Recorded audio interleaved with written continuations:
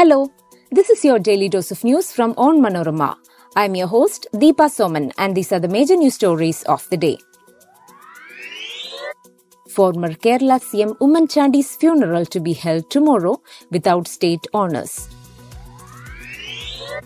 Yamuna River's water level breaches danger mark again amid downpour in Delhi.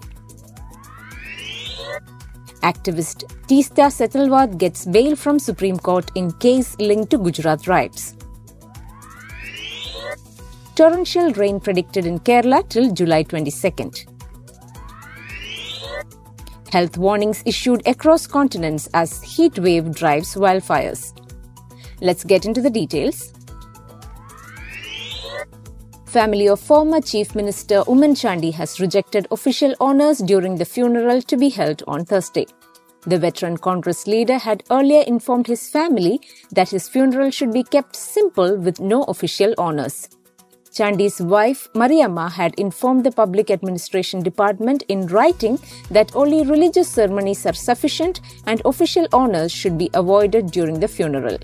Chief Minister Pinarayi Vijayan, however, had informed his cabinet that Oommen Chandy should be awarded full state honours. The Chief Secretary was directed to seek the opinion of Chandy's family in this regard. A two-time Chief Minister, Oommen Chandy died in Bengaluru on Tuesday after battling cancer.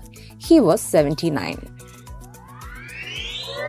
Yamuna River, which broke a 45-year-old record reaching its highest level at 208.65 meters on July 13, has once again crossed the danger mark. It was recorded above the danger level at 7 a.m. on Wednesday morning.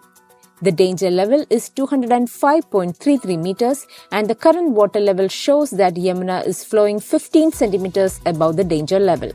The residents of Delhi are closely monitoring the development and are on alert. Activist Teesta Setalwad, who was asked to surrender immediately earlier this month by the Gujarat High Court, scored a major reprieve from the Supreme Court on Wednesday, which granted her bail. The High Court had asked her to surrender in a case linked to the 2002 Gujarat riots.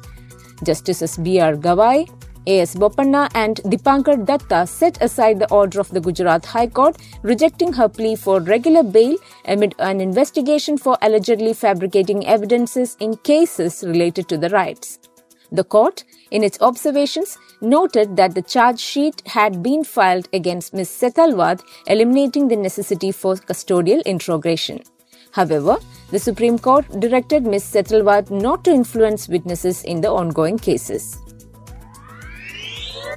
The India Meteorological Department has predicted that torrential rains will batter Kerala till July 22nd. A yellow alert has been sounded for Malappuram, Kozhikode, Kannur and Kasaragod districts. A cyclonic circulation is expected to form over the northwest part of the Bay of Bengal within 24 hours. Under its influence, heavy downpour will pound Kerala, alerted the Met Department. The Kerala State Disaster Management Authority has advised fishermen against venturing into the seas from July 19 to 22nd. Extreme heat was forecast across the globe on Wednesday as wildfires raged and health warnings were in place in parts of Asia, Europe and North America. Firefighters battled blazes in parts of Greece and the Canary Islands, while Spain issued heat alerts.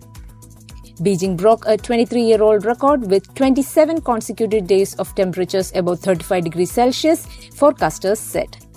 The UN's World Meteorological Agency said the trend showed no signs of decreasing. These events will continue to grow in intensity and the world needs to prepare for more intense heat waves. John Nairn, a senior extreme heat advisor at the WMO, told reporters in Geneva. That brings us to the end of this episode. Thanks for listening to Daily News Dose, hosted by me, Deepa Soman.